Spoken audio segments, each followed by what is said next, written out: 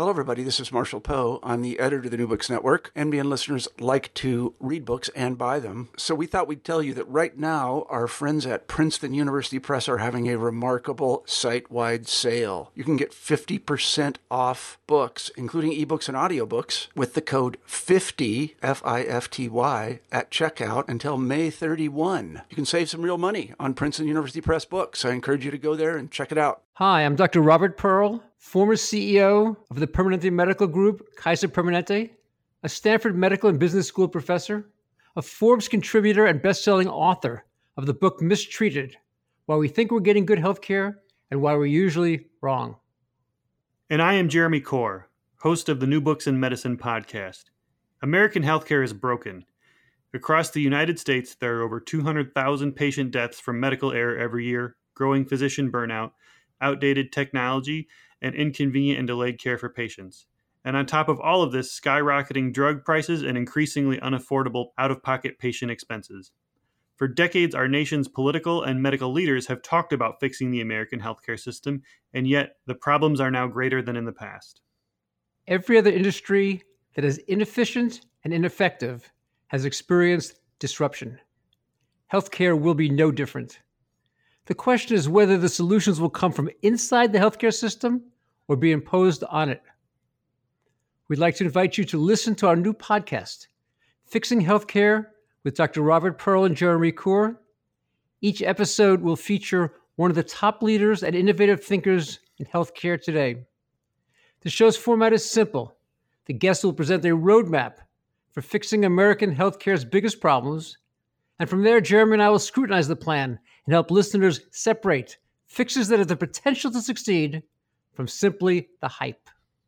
Our goal is that everyone from healthcare consumers to political and medical leaders will find value in the discussions on our show. You may not agree with the different solutions offered, but you will never again conclude that nothing can be done. We hope you will join us. Please subscribe via iTunes or your favorite podcast software. For more information, visit our website at www.fixinghealthcarepodcast.com.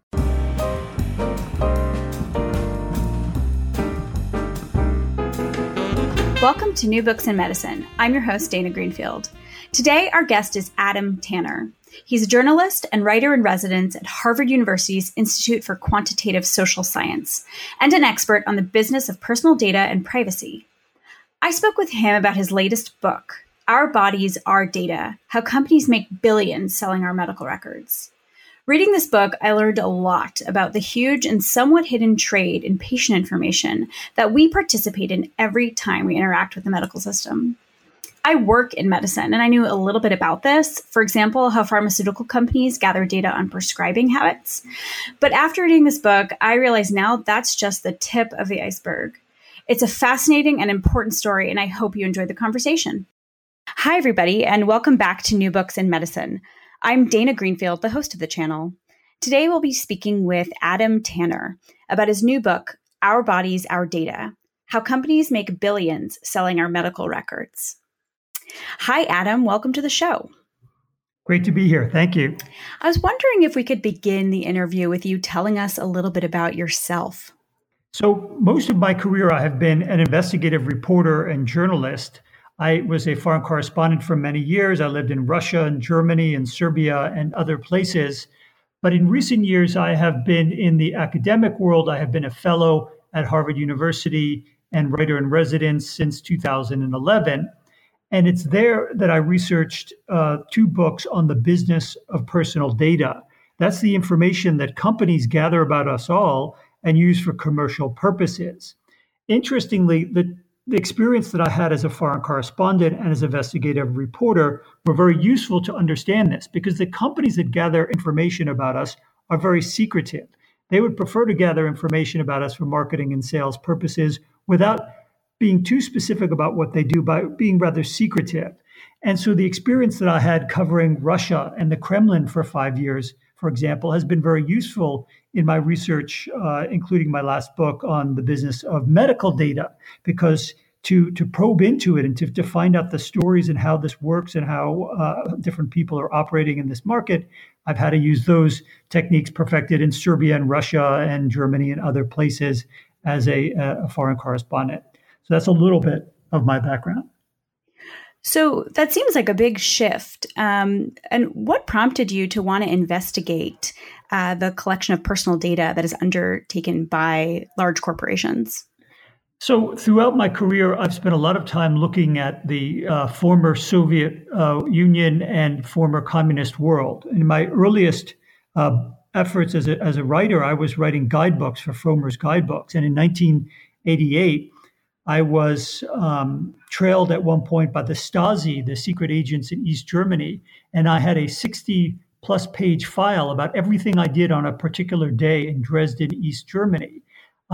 Thinking about what the Stasi knew about me, these very efficient secret police at the time during the last year of communism before the fall of the Berlin Wall, I realized that what these state organs knew about me was very small compared to what companies today, commercial companies, big, well-known ones, and also ones that you may never have heard of, what they know about us all.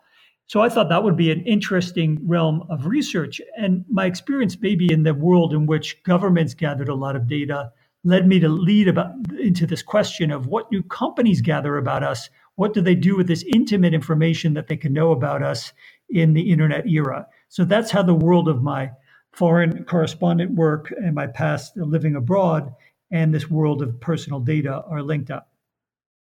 That's really fascinating. So your first book was called What Stays in Vegas, The World of Personal Data, Lifeblood of Big Business, and the End of Privacy as We Know It.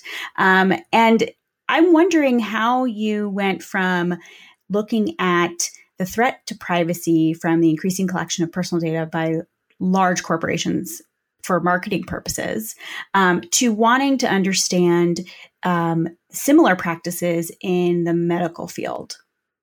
So in my first book, What Stays in Vegas, that book has a lot of setting in Vegas to understand how casinos are very sophisticated in gathering information about us, but it gives people a choice. You can choose whether or not to join the loyalty programs in casinos. If you do join the programs, they will know a great deal about you, but they will give you rewards such as free rooms, free food, different access to different programs. Initially, I thought, well, it would be interesting to put a chapter in that book about medical data, because that book is not only about Las Vegas, it's about the wider commercial gathering of non-medical information. I thought, well, one chapter on medical, because there could be a sale of medical data, would be interesting. However, the topic of what goes on with our health information is so complicated, both to understand and to make into a gripping narrative story, that I put that aside and I devoted another 2 years to writing this latest book, Our Bodies, Our Data. And that's the result. That's why I needed a separate book. And it is a complicated story, but it's very compelling. And there's interesting different debates and arguments about what is good and what is bad about this that I uncover. Yeah, so let's get into that. It is a really complex story, and you describe this ecosystem of people who are collecting data, who are brokering and repackaging and selling that data, and then other companies or stakeholders who are consuming that data for a variety of purposes. And so I think we could start anywhere really in this ecosystem. But I'd like to start, basically where you start in the book with some of the origin stories. And you talk a little bit about, first, the pharmaceutical industry and how they started to collect data initially. And so can you describe what were the origins of patient data collection in the pharmaceutical industry? So there are big companies, the biggest of which has historically been IMS Health, which gather data for commercial purposes to help in the sales of marketing of drugs. IMS recently changed its name to IQVIA, just a short period after my book came out. And the company started, it was an interesting story, but maybe I should step back for a moment just to set the scene as to what kind of data is set, and then I'll return to the story if it's okay with you. So I visit the doctor. One visits the doctor and the door is shut. And I'm talking to my doctor, Dr. Dana. Dr. Dana, here are my issues. And I feel very confident telling you what my issues are because the door is closed. You are my doctor and nobody else is there. You may then send me with prescription in hand to the pharmacist, and I think, oh, only the pharmacist knows what drug I'm taking. You may send me to the blood test lab, and I have a blood test which may reveal some illness. All of this may be processed by insurance. And I'm thinking, well, this is all private information. I talked to my doctor, the pharmacist, I filed an insurance claim, and I had a blood test. However, on every step of that journey, there is often a commercial sale. So your notes as a doctor may go through an electronic health system that sells the data to commercial outside providers. The insurers often will sell that information. The blood test lab will often sell the urine test, the blood test, something that's very intimate to you. The pharmacist will often sell the information. It will not have your name on it. It will have your gender. It may have the year or date of birth. It will have the name of the doctor. So you, Dr. Dana, your name may be in it. Me, the patient, it's not in it, but it'll have the part of town that I live in. And all of those records over time will be gathered together and be sold by these commercial companies. So that's the big, broad overview. Now, how all of this started, it's really something after World War II. And the biggest of these companies that I was beginning to talk about, IMS Health, initially what they were doing was gathering information about what drugs sold in what markets to what proportions. So, for example, drug A has 83% market share. In Germany, drug B has 17%. And this was used to encourage people to advertise. So if you're drug A, you've got to advertise more because you are the market leader and you don't want to lose your share. Your drug B, you have to advertise more because you have such a low share, you need to increase the market share. What happens over time with this company and others is that as medical information becomes digitized, it becomes easier to collect information about individual patients and gives a much more sophisticated view of what's going on in the market. And eventually what happens by the 1970s and 80s is that prescription records are easily sold, or much more easily sold than before. And eventually there are profiles on individual doctors that are prepared in the United States and different levels of information prepared in other countries. This is very useful for the drug companies because they can go send a salesperson or a detailer to the doctor and say, "Doctor, I see that you're typically prescribing drug A. I work for company B. Let me tell you how great company B is."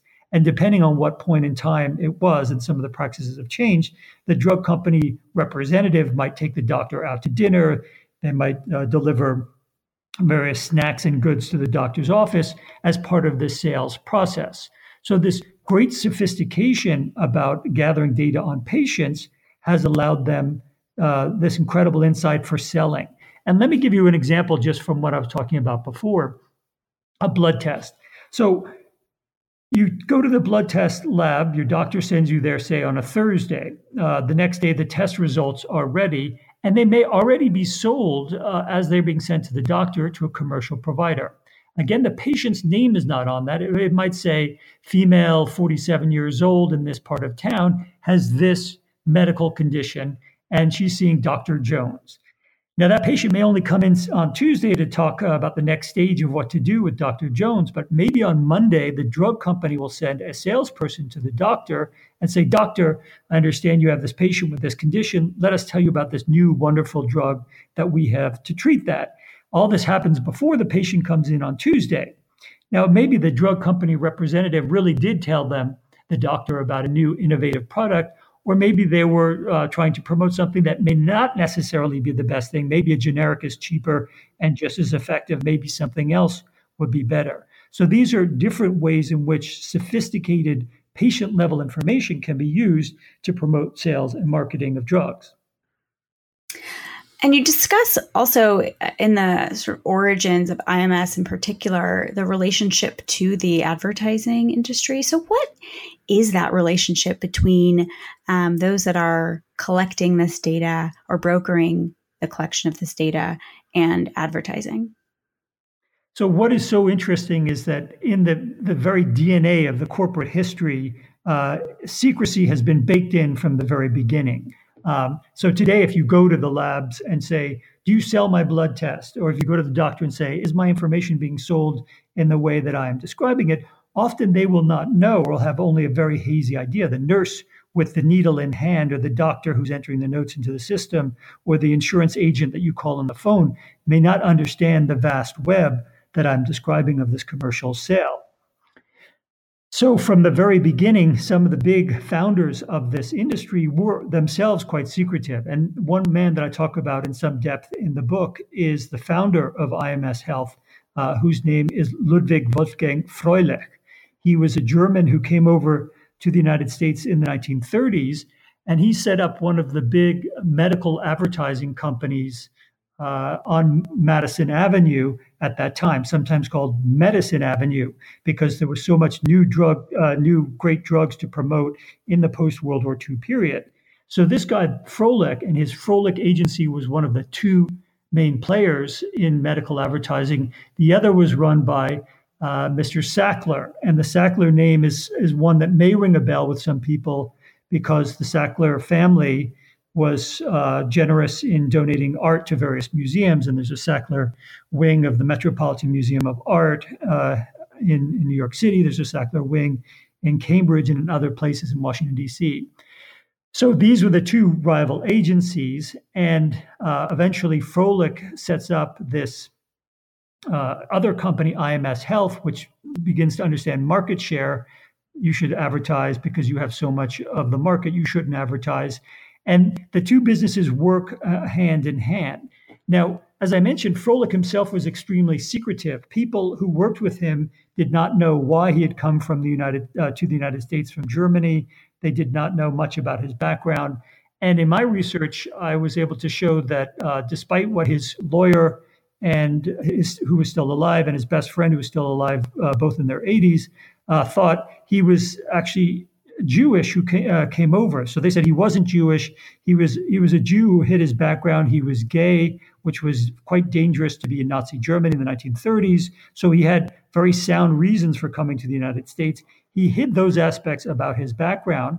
But most interestingly, in my research, which I came across, was that he had a secret relationship business-wise with Arthur Sackler, this main rival on Madison Avenue. So these are the two guys that should have been competing vigorously. And you think of maybe a television show like Mad Men, competing for the various accounts to advertise medical products.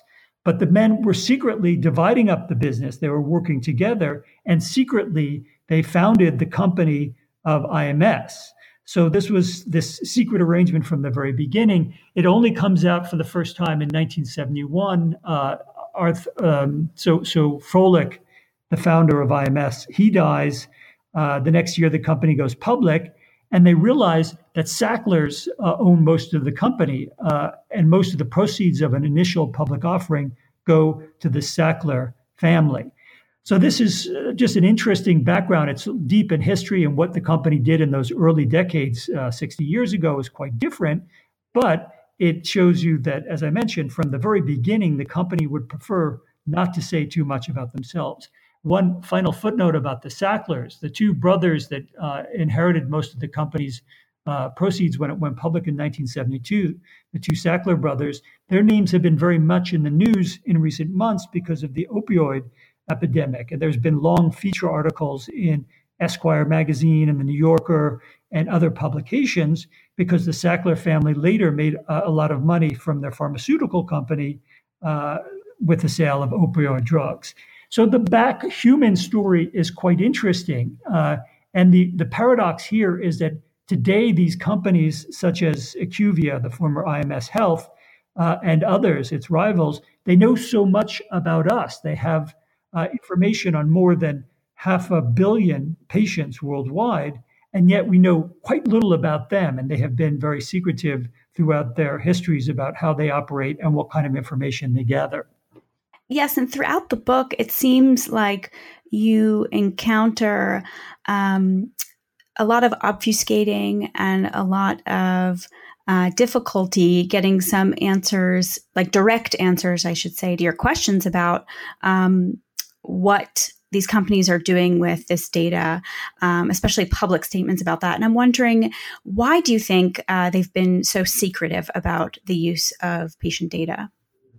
So this market that I'm talking about that assists the sales and marketing of pharmaceutical drugs is profitable to many people. So it's obviously great for the drug companies. In the past, doctors have benefited from relationships in which detailers or these salespeople would bring them lunch and dinner and take them out and treat them very nicely.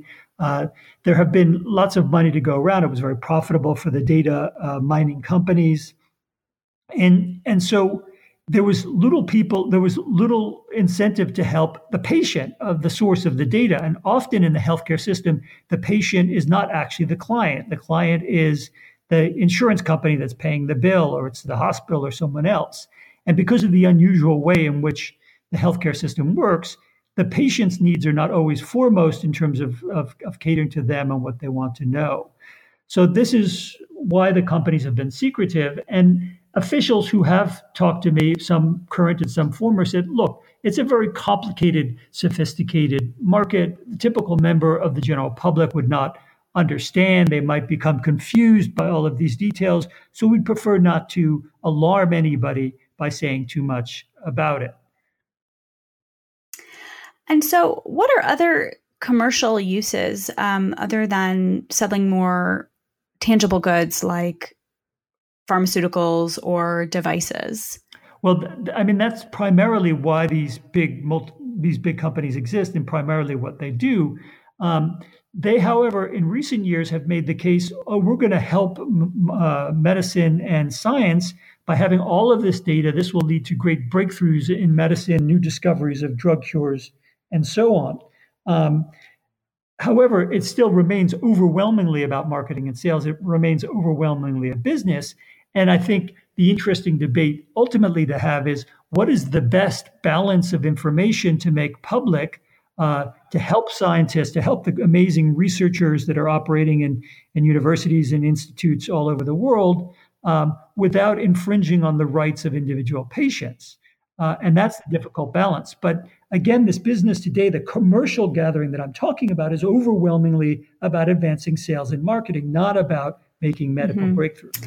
And I want to step back a little bit and talk about a paradox that you point out in the book about how, on the one hand, there is this overwhelming free flow of information that is just increasing from companies that collect patient data on the one hand. And then on the other, there is a restriction of the flow of patient information and just the difficulty that patients have and doctors have in communicating with each other and getting their medical records from one institution to the next.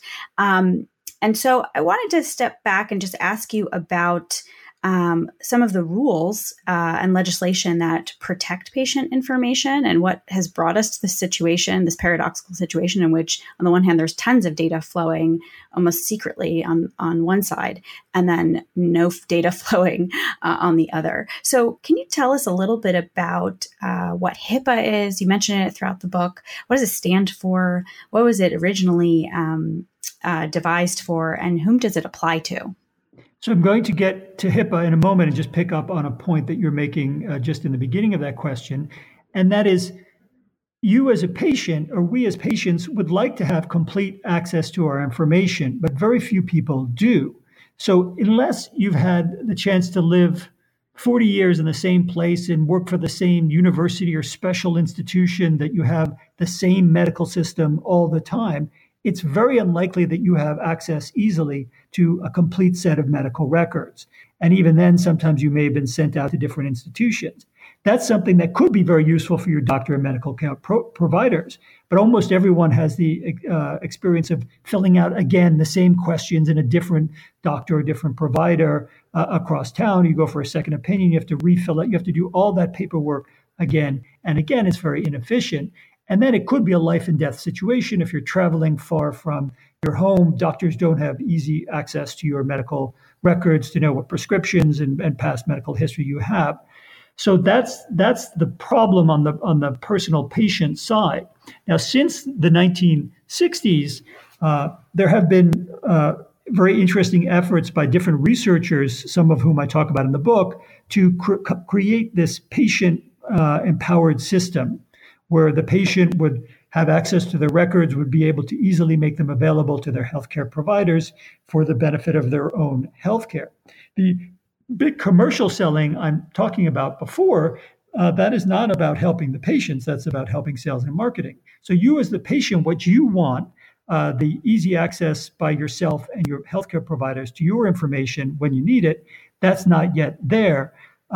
And what we may not want is the free sale of our information for other purposes that is out there. Now, what HIPAA does is it says that if you take off the name of the patient, if you take off the address and certain direct identifiers of who the patient is, then that information can be freely sold without any restriction. HIPAA is the U.S. regulations about how medical data can be transferred from one place to the other. Now, it is a complicated ruling, and even rule, and various experts are often confused by what it means as well. But to go back to that blood test example, it means that that blood coming from inside of you that may be quite indicative of some medical issue that you have, that seems quite personal and intimate. But once the name is lopped off, once the address and phone number, a few direct associators of your name are taken away, that can be freely traded without telling you and without giving you any say yes or no that you wanted to trade that.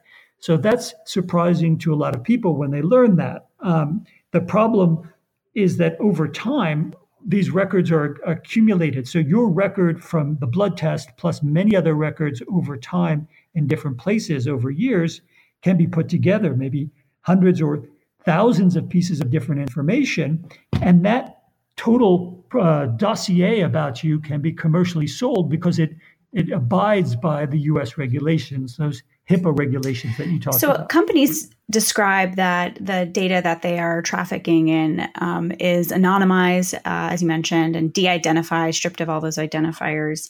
And you discuss in the book what flaws there might be in that system, what vulnerabilities there might be in that system. So what are the concerns about the limits of anonymization that you were just alluding to?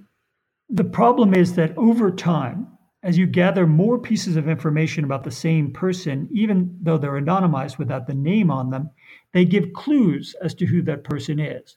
So, for example, if you had my medical records over the past 10 years or so that just had my date of birth or the year of birth, the places where I lived and my gender, that alone would identify me. And that is because I have lived in the following rather unusual city pairings. I've lived in Fairbanks, Alaska, where I taught for a year last year at the university. Before that, I was in Cambridge, Massachusetts. And before that, I was in Belgrade, Serbia. So those three city pairings and my medical records alone would be enough because no one else my age would match that three city pairings. So that's just a simplified example of how you could re-identify people. But people who've had less international exposure may have a country house somewhere, have occasional medical treatment there, and then the main place where they live. And a pattern over time could uniquely make you identifiable. And there's been an interesting series of re-identification experiments in recent in the past decade or so. One of the great researchers in this field is my colleague at Harvard's Institute for Quantitative Social Science, Latanya Sweeney. In about a decade ago, she was able to go through hospital exit records in Massachusetts and identify from these anonymized records a hospital visit of the then governor of Massachusetts, William Weld, who had fallen ill at a public appearance. So the date of his hospitalization was known. She matched those anonymized records with voter registration records, which are available to the public. And she found if you know date of birth, gender, and postal zip code of someone who is anonymized, you're able to identify 87% of people in the United States. So when so much data is easily available, when storage of information is so inexpensive, when computing power is so powerful, it is increasingly possible to re-identify people. And that's the risk of this big commercial sale, because this is something that may not help patients. And I think ultimately the greatest problem is the problem of trust.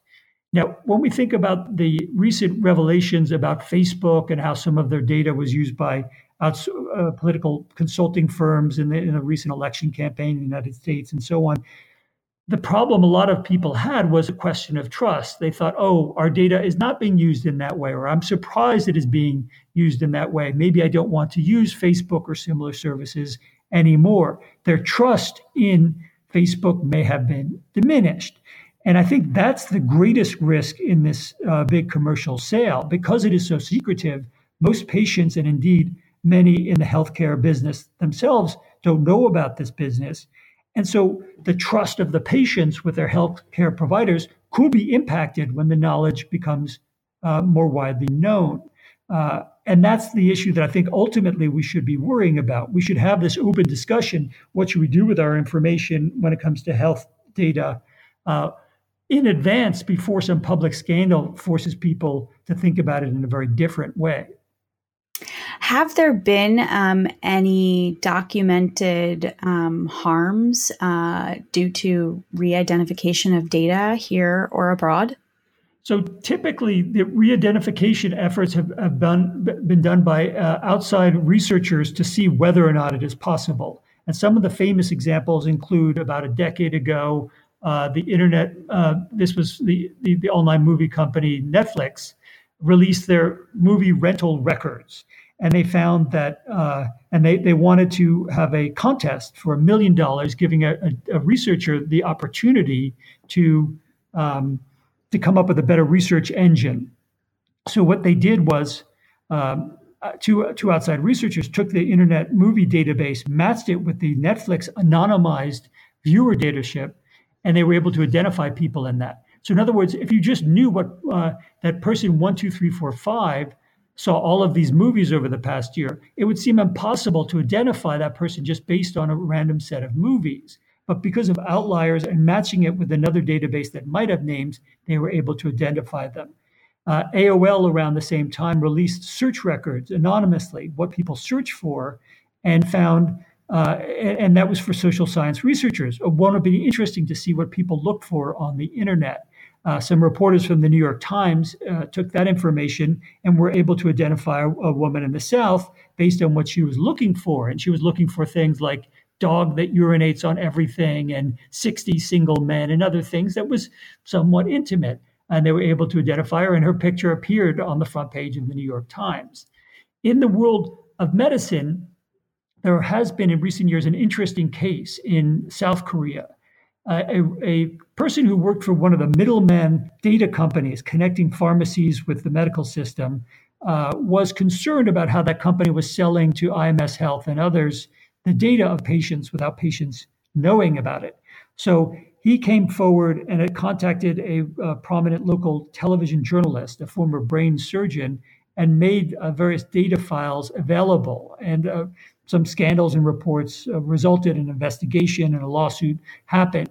I later took that data set, which was anonymized patient data, which was then sold commercially, and I shared it with my colleagues at Harvard, the great team at the Institute for Quantitative Social Science and Latanya Sweeney.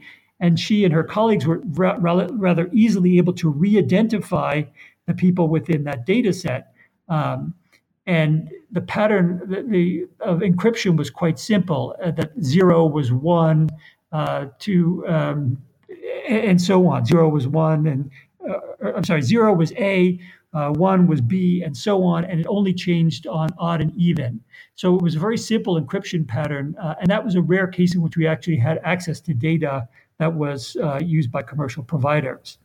So that's what we know so far. There have been, of course, many hacked accounts of medical data coming out, and Premera and other companies have revealed that some of the information about people who are insured by them have been hacked. So there is this longer-term risk. There's not been, however, a case where someone had a huge data set re-identified massively and put it out there. But I don't think we need to have that data, that massive embarrassment before we have this discussion. And that's why I wrote the book ahead of time. And how are things different in Europe or parts of Asia, as you wrote about, when it comes to the commercialization of patient data? In the big picture, what's interesting is that there is a worldwide trade in patient data, and it differs by different countries. I spent time in Europe and in Japan and in Korea for my research here. So even countries that pride themselves on being very private, such as Japan, in terms of their handling of sensitive information, do indeed have this sale of patient data, often without patients not understanding what's going on. Germany, which prides itself on its protection of individual patient information, does have a sale of pharmacy records and other things. In some countries, such as Germany, there's less of a sale. They don't have in Europe, for example, these doctor identified profiles sold by commercial companies. Those are those profiles used by drug companies to individually target doctors of specific drugs based on what they prescribe. So it differs according to the different places. And in Europe, later in May, there are new data privacy protections that are coming into force. It remains to be seen exactly how they'll work in practice, but they are aiming to give more knowledge to individuals and more say to individuals as to what happens with their data. And in general, I think that's a good approach. I think to let people know what's happening with their information and let them have a say in what goes on is a great approach, especially when it comes to our most intimate data, which is our medical data. So as I mentioned before, there is a great deal of research that happens in medicine with very dedicated, hardworking, and intelligent researchers.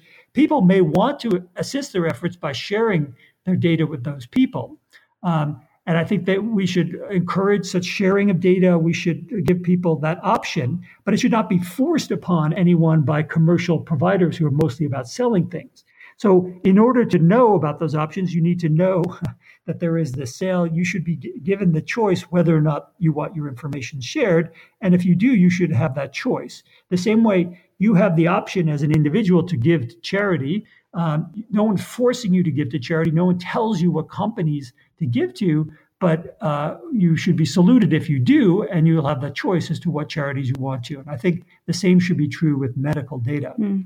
So what do you think consumers, or I should say patients, can do to protect themselves or have more control over the use of their personal health data in this climate? So this is quite difficult. So in my first book, What Stays in Vegas, I was talking about what could you do if you wanted to prevent data brokers from getting your information for sales and marketing of things not related to data, to medicine. And there are some things you can do when it does not involve healthcare data. The problem is with healthcare data, you often have little choice. You could look around and find a doctor whose healthcare system does not sell patient data. And there's some that don't sell the data. There's some that do. You could look for an insurance company that does not sell patient level data. But again, it's highly tricky to do. I, as an experiment, once called around a dozen different doctors in the Boston area before I found one that had a healthcare system that did not sell it. You could shop around for your insurance, but that's often difficult because your employer may not give you that choice. You may have to go to a certain hospital for whatever procedure you need. Maybe that system is selling it. And most of the big drug chains in the United States do sell. The Walgreens and CVS, those companies do sell. And so often you don't have that choice. And that's why I think it's something best dealt with on a big societal level. There's one other kind of sale of data I should mention as well. A lot of what we've been talking about up to this point is the anonymized sale of patient data. So that means intimate information about you going back in time, dossier about you, but without your name, without your address, without your direct contact information. There is also a parallel trade of information that does mention patients, their names, their conditions, their address, their email, their phone number used by marketers. That information comes from outside the doctor's office. In other words, it's not covered by the HIPAA rules on the transfer of medical information. So, for example, it could be from a magazine subscription. You subscribe to Diabetes Today, They may sell that information commercially, suggesting that you have that condition. You may do various other kinds of shopping that may not be directly health related, but that can be pieced together to give an insight into your health conditions. So the size of pants that you wear could suggest your girth or how, whether you're a big person or not. The cable television package that you subscribe to might match with the pants and other pieces of information suggest that you're one big fat guy sitting around watching television all the time, and thus you are some kind of health risk. Perhaps we don't want to give you life insurance, or perhaps we don't want to give you a bank loan or other things of that nature. So if you look, and you could look on the internet for this, if you look for data marketing lists of patients with diabetes or incontinence or erectile dysfunction, you can buy those lists, and they're gathered in many different ways. Sometimes there are health surveys on the internet, or your employer may say, you should fill out this health survey, and it sounds very official, but often that information is used with your name to then market to you. Or even something innocent, like writing in onto a web page and saying, I visited this hospital, Dr. Jones did a great job of help cure me of this problem, and you really want to thank the doctor. That information can be harvested by outside marketers and put into your file, and then that information sold.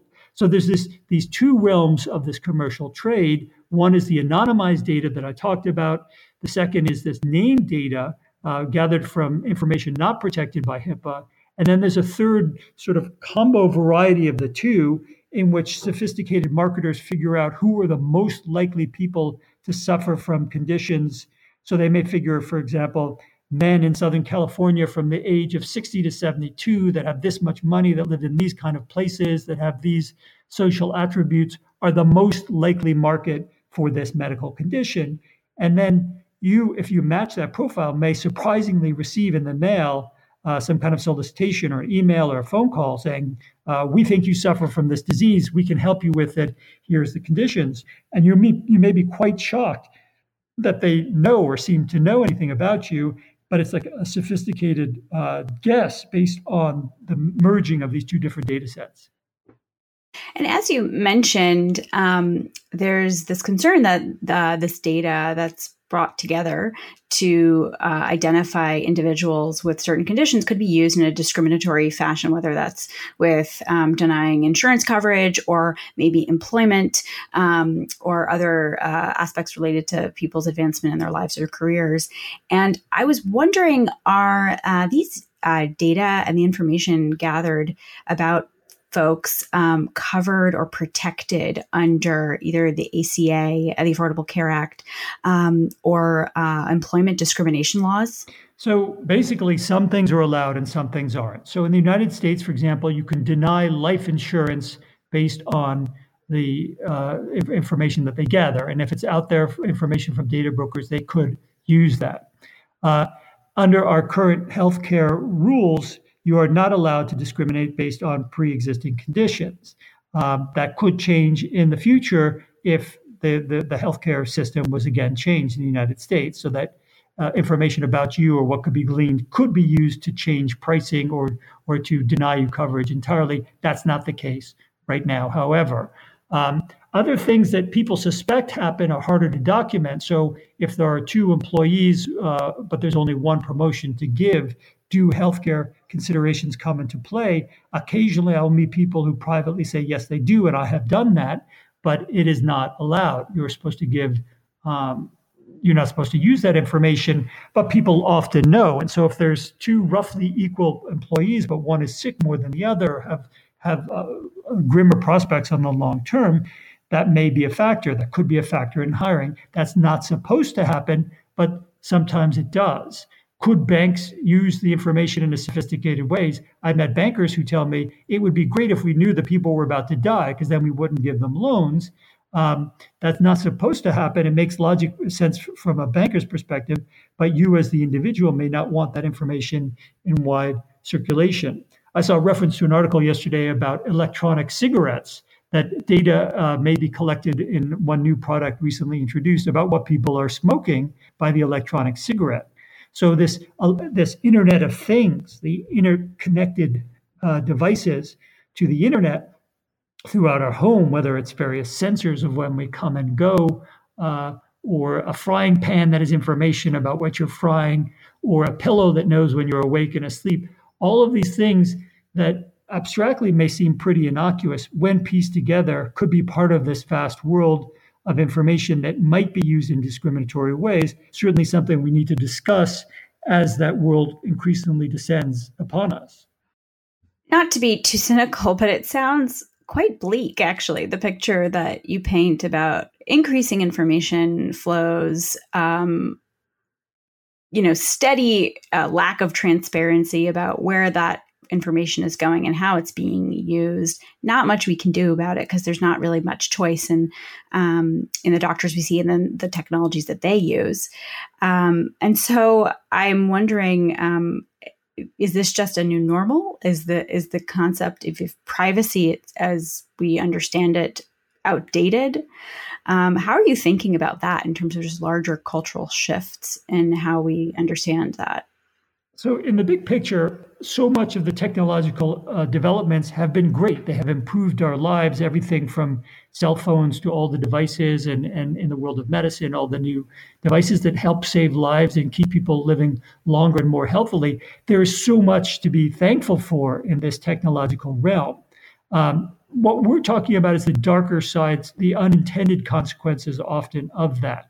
So if your app on your cell phone encourages you to walk more often or exercise more often, that's quite positive. The darker side, though, is this sharing of data, if it happens without you knowing about it, in ways that you don't welcome. And I think of it in the similar kinds of ways as some other technologies have developed in the past. So when the automobile was first introduced, there were no seatbelts. And many people died or were injured, many thousands of people over time, before they became a standard feature in automobile. Now, the automobile has revolutionized life all over the world. It has been a great improvement in transportation. No one was intending to kill people by inventing these devices, but there was this unintended side consequence.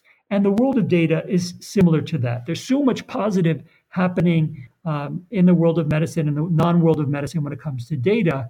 But there is this darker side of things that can be happening, from hacking to outsiders using it for ways that we may not want. Maybe it's discrimination, maybe it's just marketing that we don't welcome. And that's what we need to talk about and discuss as a society. And part of the discussion is, what is the best balance of sharing this health data to help advance science and medicine with protecting the rights of individual patients? So to my mind, the first step in having that discussion is understanding the trade of the market. You can't have an informed discussion if you don't know what's going on. That's why I wrote Our Bodies, Our Data, this book, and that's why I'm happy to speak about it. And then you can decide, well, this is kinds of information we may want to protect. This is some that we don't. I think many people don't understand the trade in medical data in particular. Many people understand that information on Google and Facebook is used to market to you. They have some understanding of the ways those things work. Medical data is far more complicated. And so before we say, well, here's the new normal, we accept the free commercial transfer of our data whenever it happens, I think we should have the discussion, decide what are we as a society comfortable of, and what the United States decides to do might be different from Canada or Japan or somewhere else, but it's a conversation each place should have to decide. And again, back to that question of trust, because you want to trust the system. I want to tell Dr. Dana everything that's on my mind about my health conditions so that I get the best possible care. I don't want to have to hide things from my trusted healthcare providers. So I think people will be concerned about privacy. The recent Facebook scandal shows that although people are willing to share widely on Facebook, if the information is used in certain ways and put together with different information, there comes a point in which people are uncomfortable or disappointed or unhappy about it. And I think that will certainly be true with medical data. And the other risk and the other kind of related conversation is the protection of medical data, because there has been an upswing in recent years of hacking and access to medical data, which again then will threaten other kinds of anonymized information. If you know that, there's a lot more that can be done to protect medical data in that world as well. So these are all things we need to talk about and think about to best advance medicine while protecting the rights of individual patients. And you do describe in the book a few efforts, legal efforts, legislative efforts to change the way or enable patients to control their data. And I was wondering if you could just describe this briefly and if they've led anywhere. Well, first was this, we talked about this paradox of medical data that you don't have access to your own files while outside marketers do. Now, there have been some efforts to give patients access to their own files, a central depository. Microsoft has Health Vault, and they have spent hundreds of millions of dollars, and only a few million people have signed up. Google thought, well, we can do better than that. And they had a Google Health effort, and they shut down some years ago already because it wasn't getting enough traction. There's some other efforts as well. And pretty regularly, people contact me and say, I have a great idea. We should empower patients to have access to their data. And if they want to sell it, they can sell it. But it's difficult to get that kind of effort moving. So that's the difficulty on empowering yourself. The other thing is, in order to halt the trade or to give patients some kind of say, we do need a change in the rules. For example, information that's intimate about you that's anonymized, maybe that should be protected as well. So should your blood test results or your urine test results or skin tissue samples, should that be available for commercial sale without you knowing about it and without you having a say in that? It still seems pretty intimate. The same way, if I were to photograph you naked and take your head off the picture, if I was to circulate that, maybe you wouldn't be identifiable, but you might feel, well, that's pretty intimate information. I'm not sure I want that out there in wide circulation. And so maybe some of the information that was allowed to be circulated under the HIPAA rules should now, 20 years or so later after the rules were written, maybe they should now be better protected given the advance of computing.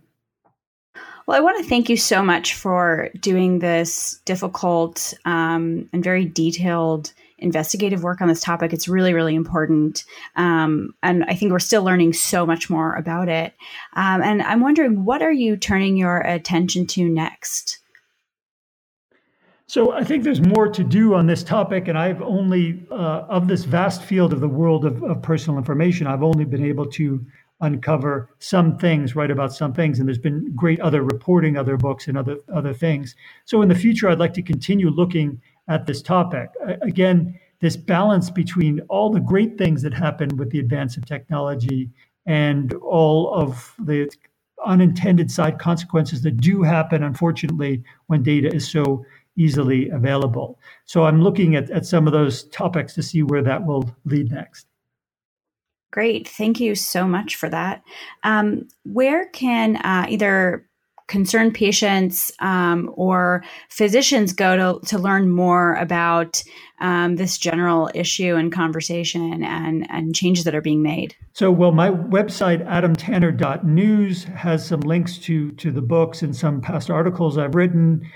There are some privacy and patient groups. There's patient privacy rights based in Austin, Texas, Dr. Deborah Peel. She's someone who for many years has looked at this issue.